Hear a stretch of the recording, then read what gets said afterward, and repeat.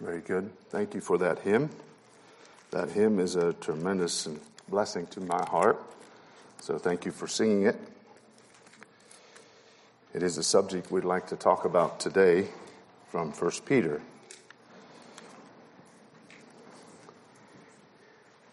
You know, it's kind of an interesting thing to be here, and it seems like I've met quite a number of you young people here whose older siblings I went to Bible school with and spent time with 15, 18 years ago. And so it's a blessing to be here this week. And I'm enjoying and appreciating that very much. Also, there's several men here sitting behind you that are mentors to me, have been and continue to. Their teaching and preaching and lives continue to be mentors and have influenced me over the years. And so it's interesting to be here in that sense as well. It says in 1 Corinthians 4, I believe it is, verse 7 maybe, that we have nothing that we have not received. And I can certainly say that. I have nothing that I haven't received, either from God, and I have received a tremendous amount of blessings and teachings and counsel and encouragement and direction through other men. That's a blessing. That's part of the beauty of God's church. And it's a good thing. Okay, let's open with a word of prayer. We'll just bow together, Father. We bow before you this afternoon and ask, Lord, that you would be magnified in our midst and that your holy word would be honored and that your spirit would minister and edify each of our hearts. Lord, my prayer is that this time, this afternoon, we could bow and sit and worship at the feet of Jesus. So let it be for your glory.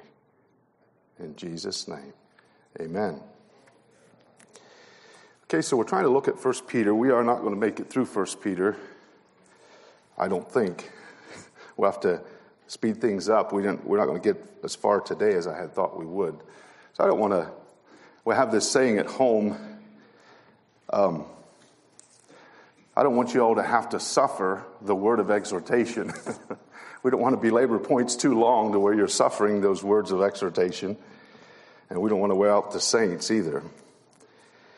But we do want to try to be faithful to what God gives us. We title this series, Called Unto God's Eternal Glory. And the subtitle for today is As a Spiritual House. Okay, before we turn to 1 Peter, or maybe you're there, but before we turn there, let's turn to Matthew chapter 16 here and read a passage. This is a snapshot from the life of Peter when he was with the Lord Jesus Christ. Matthew chapter 16, verse 13. We'll read down through verse 20. So, when Jesus came into the coast of Caesarea Philippi, he asked his disciples, saying, Whom do men say that I, the Son of Man, am? And they said, Some say that thou art John the Baptist, some Elias, and others Jeremiah, or one of the prophets. He saith unto them, But whom say ye that I am? And so here's the question. He asks it initially, and it seems like there's a response from maybe several of the disciples there. But he asks them more pointedly, But whom say ye that I am? And Simon Peter answered. Now it's interesting. I think each of the gospel records has a list of the 12 apostles. This is just for information. It's not really that edifying. But I believe in each one of those lists, Simon Peter is named first, and Judas Iscariot is named last. And it's just interesting that it is that way. I think there's something in that. But Peter was kind of a spokesman for the 12. Plus, it didn't seem like he usually hesitated to speak up. But he's the one that answered.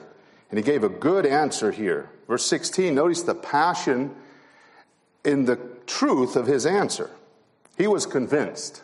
Amen. We need to be convinced. And Simon Peter answered and said, Thou art the Christ, you are the Messiah, the Son of the living God. It's a good answer. And Jesus answered and said unto him, Blessed art thou, Simon Bar-Jonah, for flesh and blood hath not revealed it unto thee, but my Father which is in heaven. So here we have this very revelation was brought to, Jesus is saying, this revelation of who I am was given to you by that eternal one. He saw something of the unseen here. Not every person saw Jesus Christ as the Messiah, but the fact that Peter could, he was seeing in through the unseen. And he says, My Father, the eternal one, has revealed this to you. Verse 18, he goes on here now and says, And I say unto thee, that thou art Peter, and upon this rock I will build my church, and the gates of hell shall not prevail against it. And I will give unto thee the keys of the kingdom of heaven, and whatsoever thou shalt bind on earth shall be bound in heaven, and whatsoever thou shalt loose on earth shall be loosed in heaven. Then charged he his disciples that they should tell no man that he was Jesus the Christ. So in this account here, you have verse 18, Jesus said, You are Peter. And that word in the Greek means Petros. And then he says, Upon this rock, which in the Greek is Petra. Now, Vine says that Petra, or the rock here, denotes a massive rock, as distinct from Petros, which is a detached stone or boulder, or a stone that might be thrown or easily moved. One example of Petra, which is a massive rock, is in Matthew 27, where it says Jesus was laid in a new tomb, which was hewn out in the rock. It was hewn out of a rock, Petra, so it's a massive rock. And he says, You are Peter, you are Petros, you are a stone, or a smaller stone, or a boulder. Upon this rock, I will build my church. Upon this Petra, upon this massive rock. And you know, as we look at church history, there has been a lot of discussion, and maybe even some major error came into Christendom through what Jesus meant in this verse. But you know, I really believe we're going to look at a passage in 1 Peter, and maybe that's why he wrote it in this letter. But if you take 1 Peter 2, what we want to look at today, it clearly shows us what Jesus meant in this passage. So we'd like to try to do that. It's not that confusing. He's not saying that Peter is going to be the rock, so to speak, but Peter is a stone. We'll see it as we go through here. Now, I think you're probably all familiar, and I hesitated whether or not we should turn to this, but you're all familiar. I just like to lay the foundation so we connect it together in our minds. But I want to at least mention it. In Daniel chapter 2, you're familiar with the dream there that Nebuchadnezzar had, and this image was there in front of him that represented different worldly kingdoms. And then it says that there was a stone was hewn out of the mountain. You're with me, right? You remember the account in Daniel chapter 2? There was a stone that was hewn out of the mountain, and that stone struck the feet of the image, and the image disappeared, and this stone became a mountain and filled the whole earth. So what was that prophecy? Briefly, what was the stone that was hewed out of the mountain? Christ. What was the mountain that filled the earth? His kingdom. So there you have another example. Now, young people, here this afternoon, I wonder what goes through your mind when you think of the church. Can I even say that? You cringe a little? I hope not. But what goes through your mind when you think of the church? Some of us here may have been hurt in our church experience. And we may have even lost heart in the church. Maybe you've been discouraged. and you feel like you're ready to give up on the church. I'm sorry if you feel that way. I'm not here to criticize or condemn you. And I'm sorry if you feel that way. And I'm very sorry if you've been hurt. And I'm sorry if you've lost confidence. And I'm very sorry if other Christians have disappointed you. One of the most painful things to me was when a young person in our congregation felt like I hurt them, or just simply they didn't feel like I hurt them. It definitely wasn't intentional, but just felt like they were overlooked or not cared for. That hurt me. I apologized. I repented for that. But you know, people do disappoint us and people hurt us. Even we don't mean to, but we do. And I don't know how you're feeling here this afternoon. Maybe you're here in that situation. Or maybe you're like a young man who came to me after I tried to preach about God's heart for a corporate expression of Christianity in local communities, the church, and how that it's God's heart to have a corporate expression of His grace and salvation. He came to me afterwards, and he just said, you know, I've never seen the church like that. I've always just looked at the church as kind of a option. I think that's the word he used. And I've kind of just seen it as, this is an option in my life. You know, I could relate to that because that's exactly where I was for years. I thought, you know, the church is good. The church is important, but I just saw it as kind of almost a byproduct. And it's just kind of something we do. It's kind of an option in my life. It's a good thing, but that's how I saw it until God began to work in my heart on this subject. There's an Anabaptist that's quoted sometimes, and he says this: no man is saved apart from his brother. Now, that doesn't mean that individual salvation or salvation for the individual is not important. That is the only entrance into the kingdom of God. But what he meant by that statement, I believe, is that salvation has a corporate element to it. Salvation has a corporate experience to it. Let me try to explain this. When sin entered into the world in Genesis 3, this relationship between God and man was severed. So there was a problem there. It was broken. But what happened in Genesis 4? Sin entered into the world. Genesis 3, man's relationship with God is severed. What happened in Genesis 4? Just what you think of Genesis 4. Anyone? Okay. Was that the murder of Abel? Yes, thank you, Daniel. That was when Cain slew his brother Abel. So we see that when sin entered into the world, it severed this relationship between men and God. Immediately following that, we see that it created broken relationships.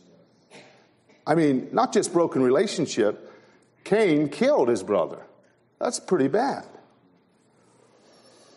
So sin, the universe, the way it was initially created, was perfect, good, God said.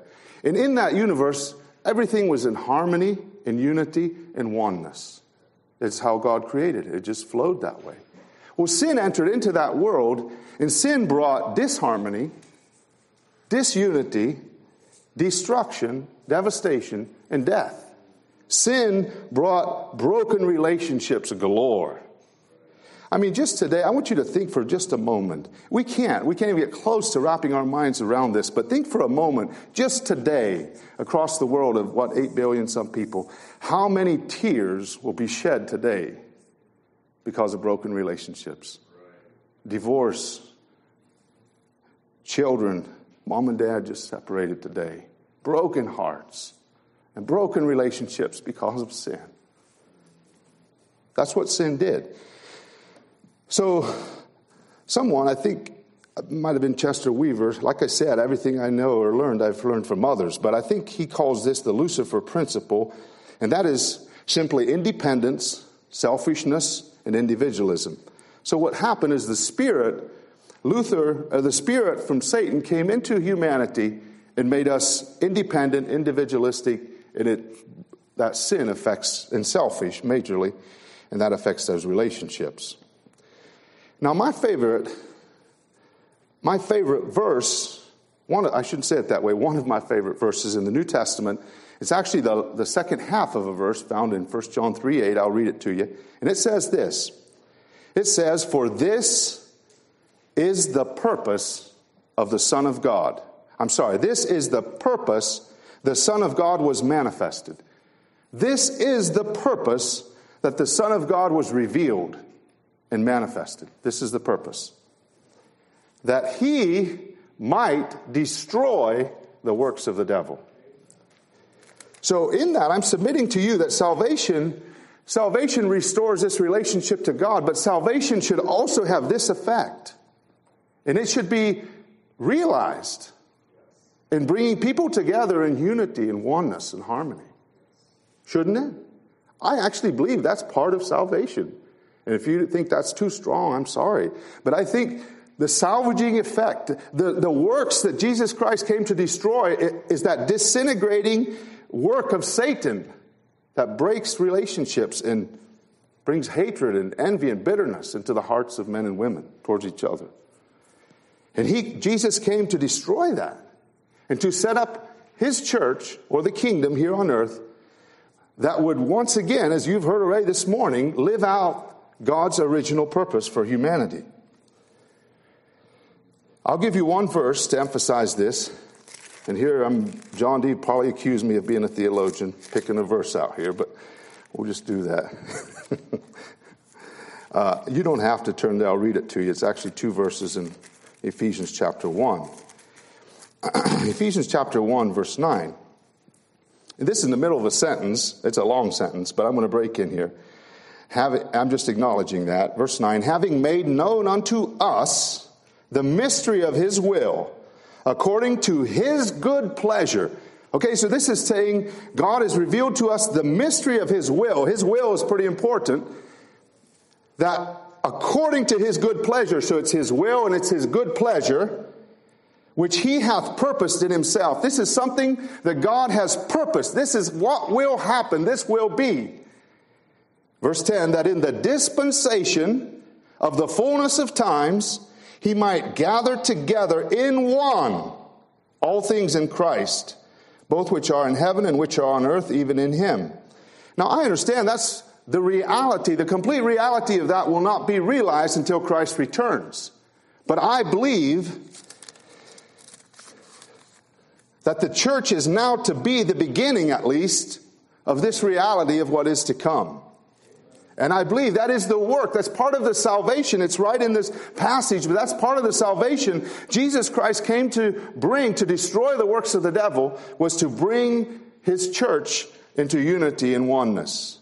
Now, I'm not promoting ecumenicalism there, where we all have to join the same church and all those things, but I'm calling us to this reality that our local congregations, at least our local churches, could be an expression of what God wants to bring into a greater reality when Christ returns. I believe it's part of salvation. All right, let's turn to 1 Peter 2. And we'll read this passage. Now, there were some people who were kind enough to draw a picture because I'm not an artist. So I appreciate that. Will this sit up? I don't think it will it?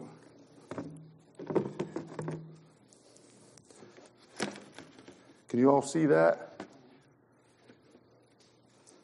Okay. Let's look at 1 Peter chapter 2. Read verse 4. And here again, I'm kind of breaking in here, but we stopped at verse 3 yesterday. Speaking of the Lord here, to whom coming as unto a living stone, disallowed indeed of men, but chosen of God and precious, ye also as lively stones are built up a spiritual house and holy priesthood to offer up spiritual sacrifices acceptable to God by Jesus Christ. Wherefore also it is contained in the Scripture, behold, I lay in Zion a chief cornerstone, elect, precious, and he that believeth on him shall not be confounded.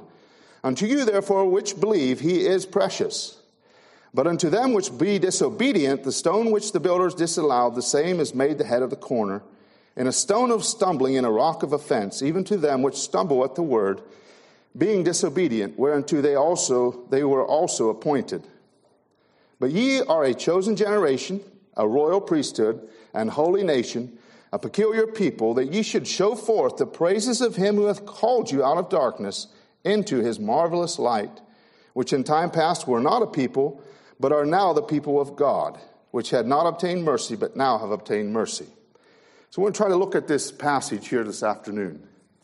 The first thing we want to look at, so we're talking about, we're called unto God's eternal glory, yes, through a salvation that affects us individually, no doubt about it. But we are called to God's eternal glory as a spiritual house. There's a corporate expression of that as well. Let's look at the chief cornerstone first. Let's talk about this chief cornerstone in here. Several points we want to look at. Several years ago in Fort Wayne, which is the largest city close to us, around the west bypass of Fort Wayne there, along I-69, they went about and they built a new motel. Or maybe it's a hotel. I get them mixed up. Anyway, it had multiple stories high. And they built this big building there. And it was coming along, and you'd drive past occasionally, and you'd see the progress being made. And sometime, I don't remember exactly where the progress was of that, but all of a sudden the progress stopped. And they quit building it. And time went by, and then pretty soon I heard that what happened, the reason they stopped building this motel was one corner of that motel had went down into the ground 6 feet. So it wasn't going to work. So this thing was a big building, and all of a sudden one corner pushed down. So they didn't do their homework, they didn't do something right, and someone ended up with a lawsuit and paying a lot of money. I don't know what all happened there, but that building couldn't go on being built like that. Now the foundation, I'm not a builder. I told you that already. I told you I'm a fisherman. The foundation on which the building is built is very important. I do know that. The other thing about a foundation is that it's usually unseen. That's an interesting thought. But let's notice a few things here about this cornerstone, Jesus Christ. The first thing we see here is that it's a living cornerstone. We read yesterday in John 5. I'll just read these verses. Verily, verily, I say unto you, the hour is coming, and now is, when the dead shall hear the voice of the Son of God, and they that hear shall live. It's a living cornerstone. This cornerstone in which this spiritual house is built upon is a living cornerstone. And it provides life for the rest of the house. For they that shall hear the voice of the Son of God, and they shall live. For as the Father hath life in himself, so hath he given the Son to have life in himself. You know, the gospel came to make bad men and women better as a byproduct.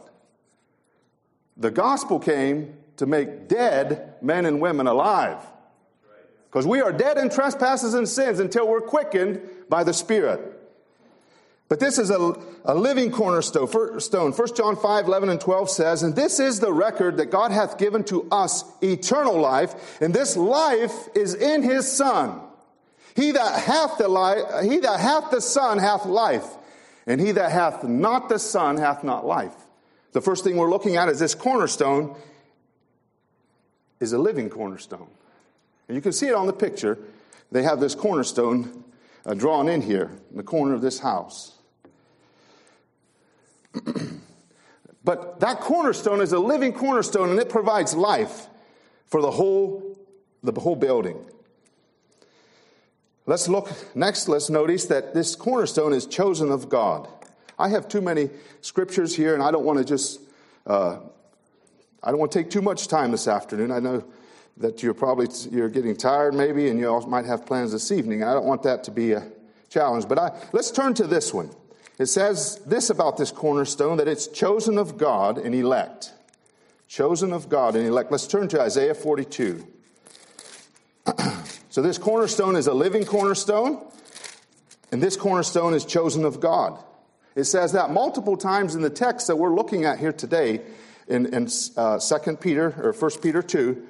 It says multiple times in this text that this cornerstone was put there by God. It was chosen by God, and it's an elect cornerstone. We see it here in Isaiah 42. Now, if you read through the book of Isaiah, he writes some about his servant. He says, my servant. And sometimes he means Israel as a nation, and then sometimes he means the Messiah that was coming. And in this passage, he means the cornerstone that we're talking about, the Lord Jesus Christ. Isaiah 42, verse 1, behold, my servant whom I uphold, mine elect. He's my chosen one, in whom my soul delighteth. Did you see that? God loves this cornerstone. He loves this elect servant. I have put my spirit upon him. He shall bring forth judgment to the Gentiles. He shall not cry, nor lift up, nor cause his voice to be heard in the streets. And then he says some beautiful things about this servant, this elect servant that he was bringing or sending, this Messiah. It is so precious. He says, a bruised reed shall he not break.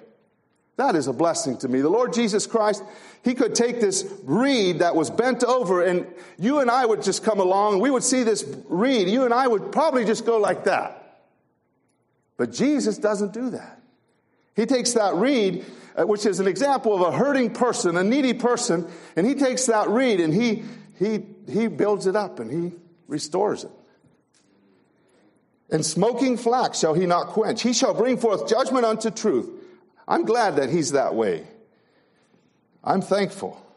He shall not fail nor be discouraged till he have set judgment in the earth, and the isles shall wait for his law. We could read on there, but there we see it. He is elect. He's chosen of God. Turn to Colossians chapter 1. Colossians chapter 1 here. We're still talking about the fact that this cornerstone was put there, was chosen by God. Colossians 1 verse 18. In verses 15 through 17 in Colossians 1, he's talking about all things were created by him and for him. And it's ascribing to Jesus Christ the wisdom, not only the wisdom. You know, my boys have some interesting imaginations, and what they come up with, especially my one son, it's a blessing. But this passage is saying that for Jesus Christ, he didn't just come up with the idea to create a universe. He had the power to do it. And not only did he have the power to create a universe, he's holding it all together. That's what verse 16 says.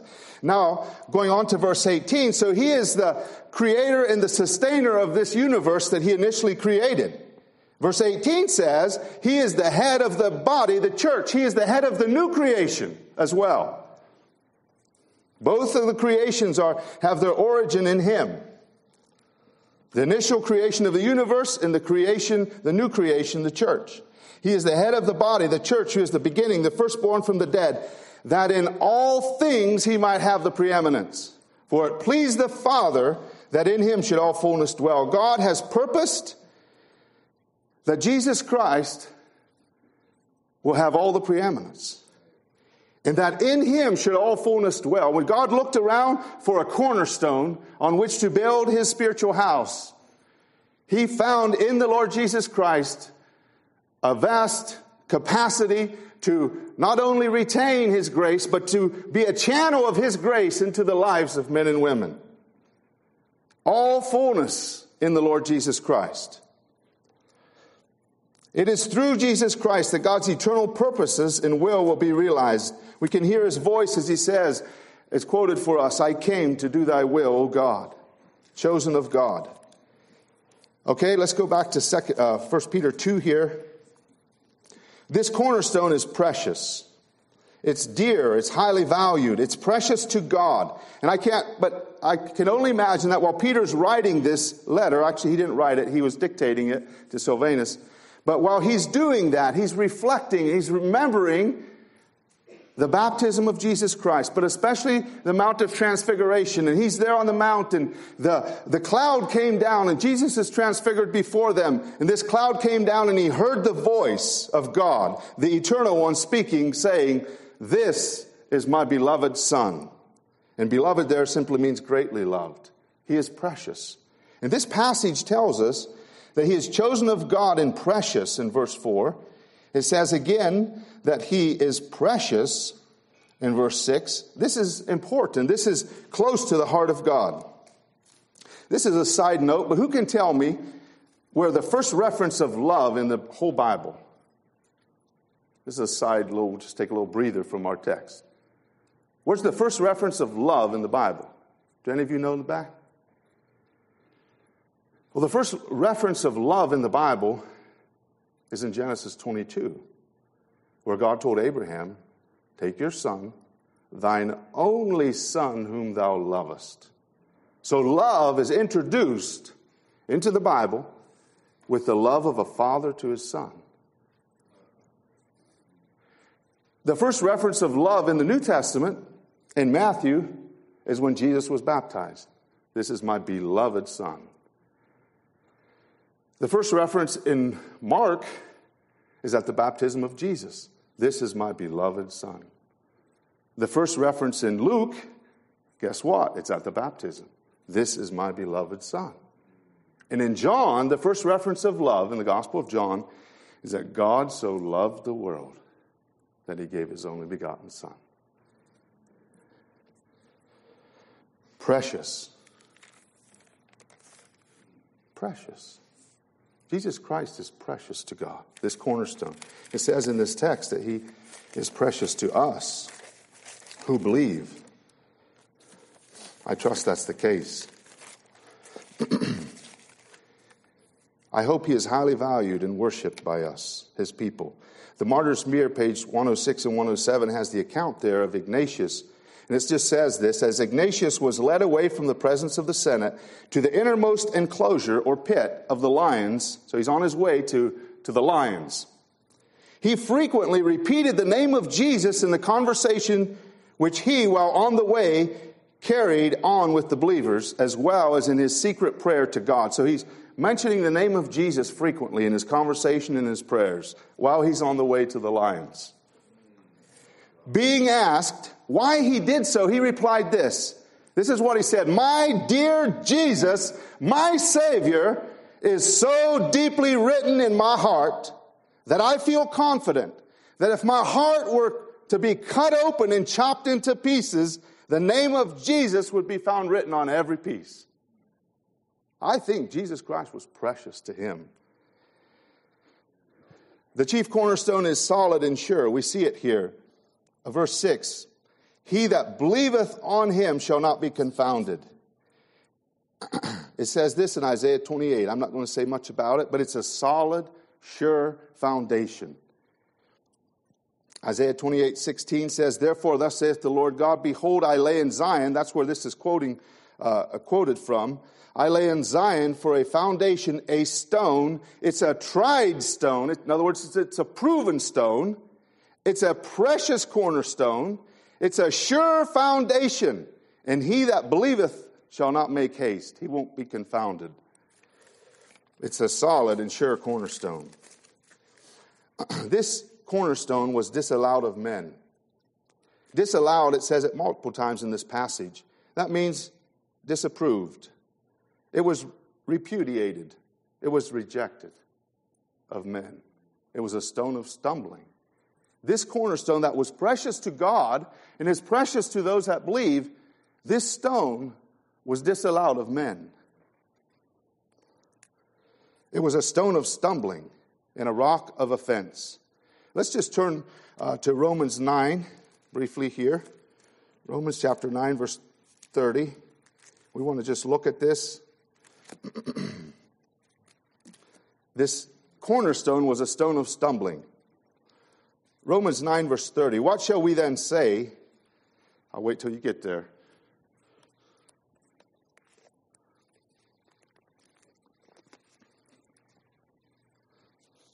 What shall we then say? That the Gentiles which followed not after righteousness have attained to righteousness, even the righteousness which is of faith. But Israel, which followed after the law of righteousness, hath not attained to the law of righteousness. Now, I want to make it clear here, the Bible, in Romans especially, makes it clear the law was not the problem. It was what they did with the law.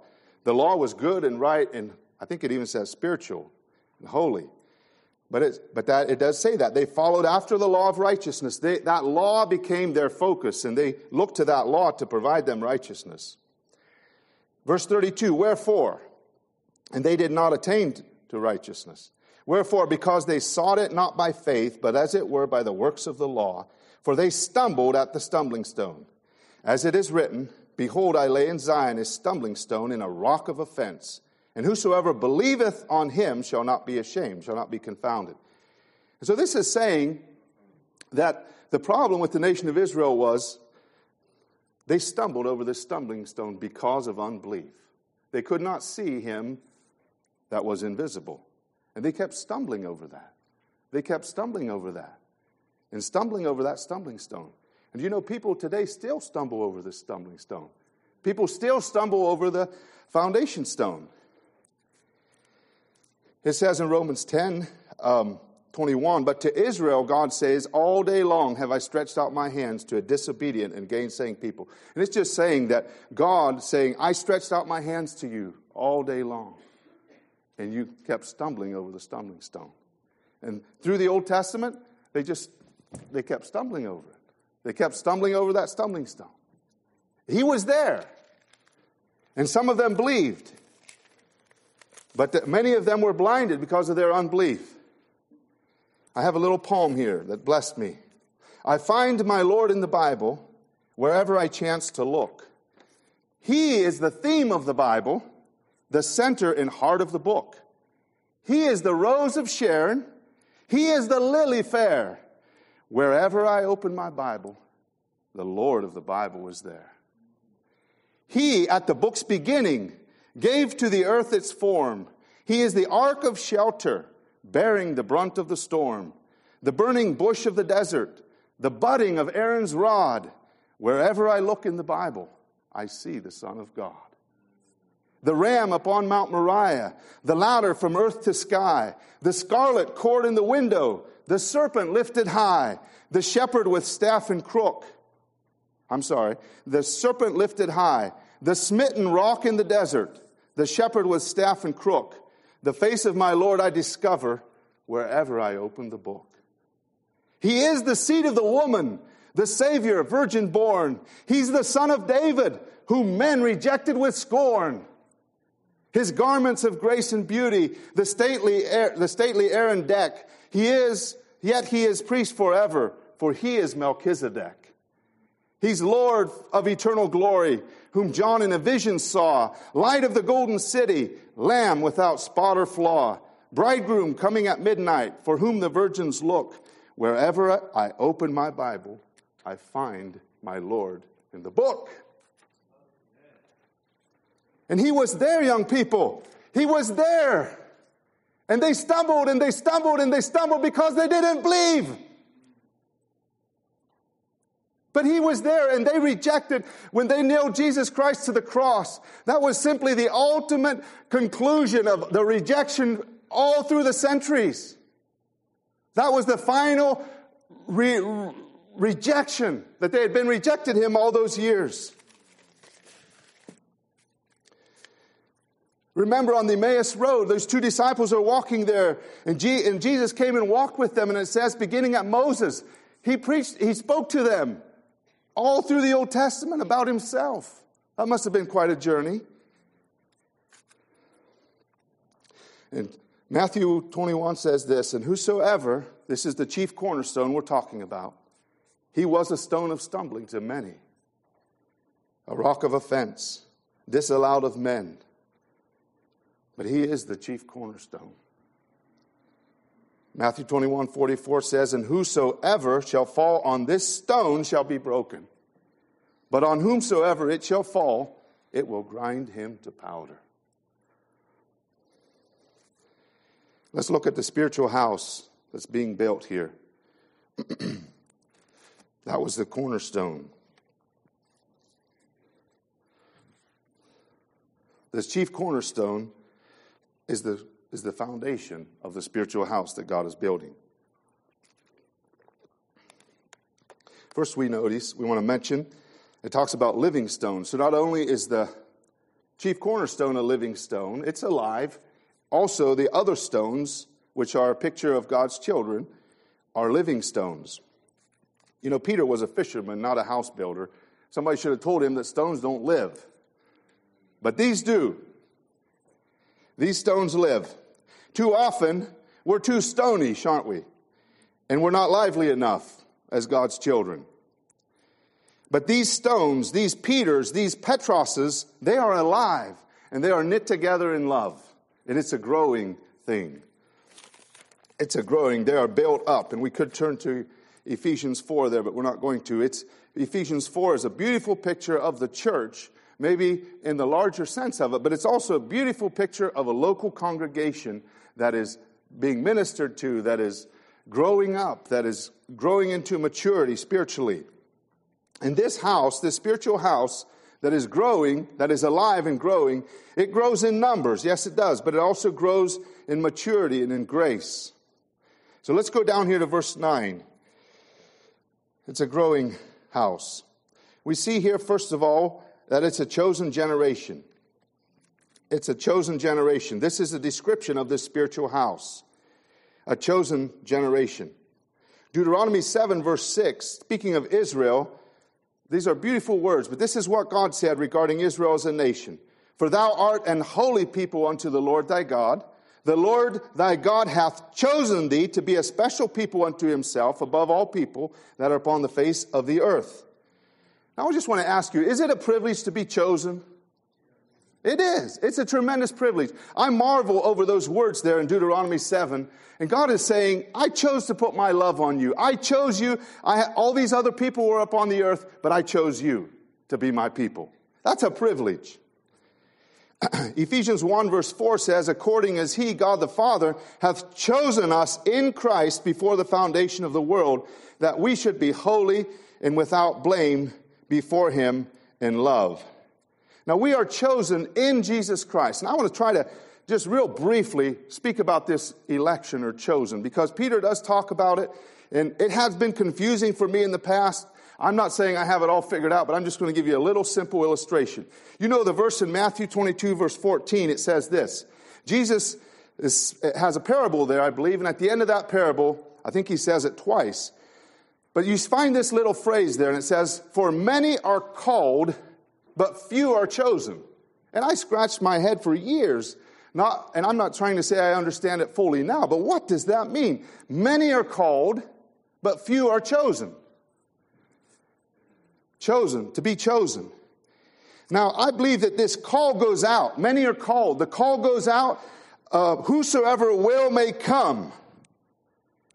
And when anyone repents, when anyone hears the word, repents and believes the gospel, they enter into that chosen. But the call goes out. Many are called. The call goes out as the word of God goes out, as the gospel goes out. And we should remember that when we're preaching the gospel or sharing the gospel with others, the call is going out, and people can hear that call coming through God's word by his Spirit. But the call goes out.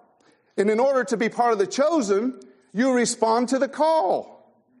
If you don't respond to the call, you don't enter into the chosen. That's how it's tied together. Let me illustrate this in my own limited way.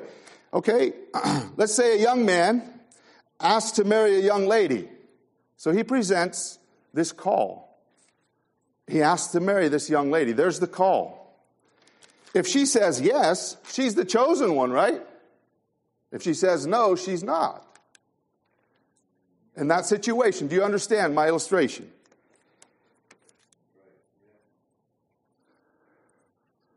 If she says yes, then she is chosen. And so many are called. The gospel goes out, but few are chosen. Few respond to that. Few reach out and receive that blessing by faith, and that's how we enter into the chosen. And that's how we remain there. The call of the gospel goes out. If we are part of that chosen, we believe, the Bible teaches that if we fall into sin and unbelief or walk away from God, we are no longer part of that chosen.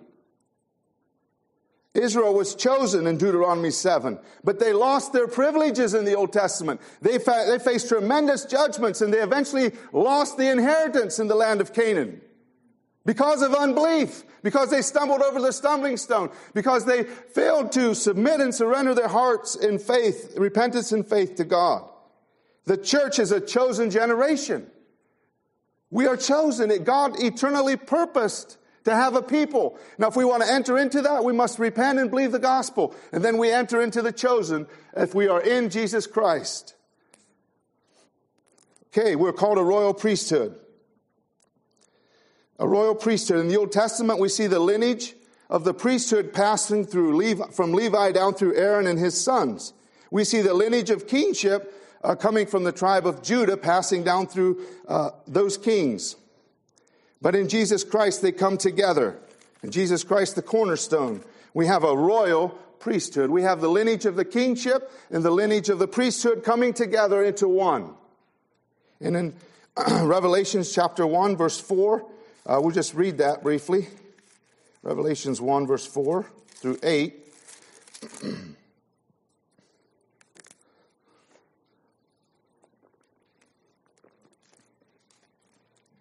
A royal priesthood. That's what we're called.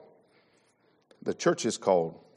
John, to the 7 churches which are in Asia, grace be unto you and peace from him which is, and was, and which is to come, and from the 7 spirits which are before his throne, and from Jesus Christ, who is the faithful witness and the first begotten of the dead, and the prince of the kings of the earth, unto him that loved us and called us, really, but he loved us and washed us from our sins in his own blood, and hath made us kings and priests unto God his Father.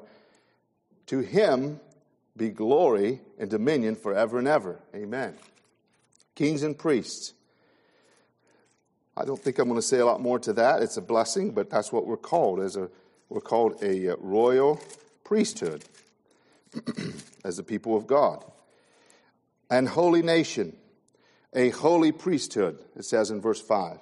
A nation is a race of people. We talked about this yesterday. We tried to look at God's call upon his people to holiness. I'm not going to go back in that today, but it's a holy priesthood. It's a holy nation, a nation that is set apart to God. Not just set apart from sin, but set apart to God. And then it says it's a peculiar people. Peculiar means acquisition or possession. You know, my wife she is my wife. She's a peculiar person to me. She is my wife. I only have one. I'm blessed with her and her life. But the picture of a peculiar people, in Vines it means an obtaining. Webster says it's one's own property, exclusive property. The word indicates ownership. And this, God is saying to the church that you are a peculiar people. You are my people. God has purposed to have a people unto himself. Titus 2:14 says that Jesus Christ gave himself for us, that he might redeem us from all iniquity and purify unto himself a peculiar people zealous of good works. My heart in this today is that we would understand the heart of God to have a people, to have a corporate expression of his salvation, a corporate expression of living out the gospel and its eternal truths. Now, I'd like for you to turn to Isaiah 43. I'd like to look at this, a peculiar people. Isaiah 43, we want to read 21 and 22. Isaiah 43.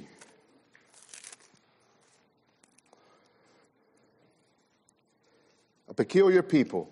God speaking here, and I know this is talking in the context of Israel. Verse 21. This people have I formed for myself. This people have I formed for myself. It's a peculiar people.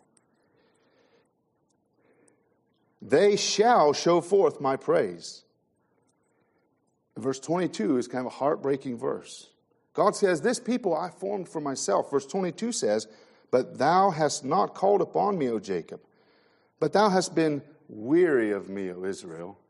You've been weary of me. I formed you. I made you peculiar to myself. But you were weary of me. Interesting picture. So God is building this spiritual house. It says here to offer up spiritual sacrifices acceptable to God. That's the purpose of this spiritual house. We see it here in verse 5. And back in 1 Peter 2.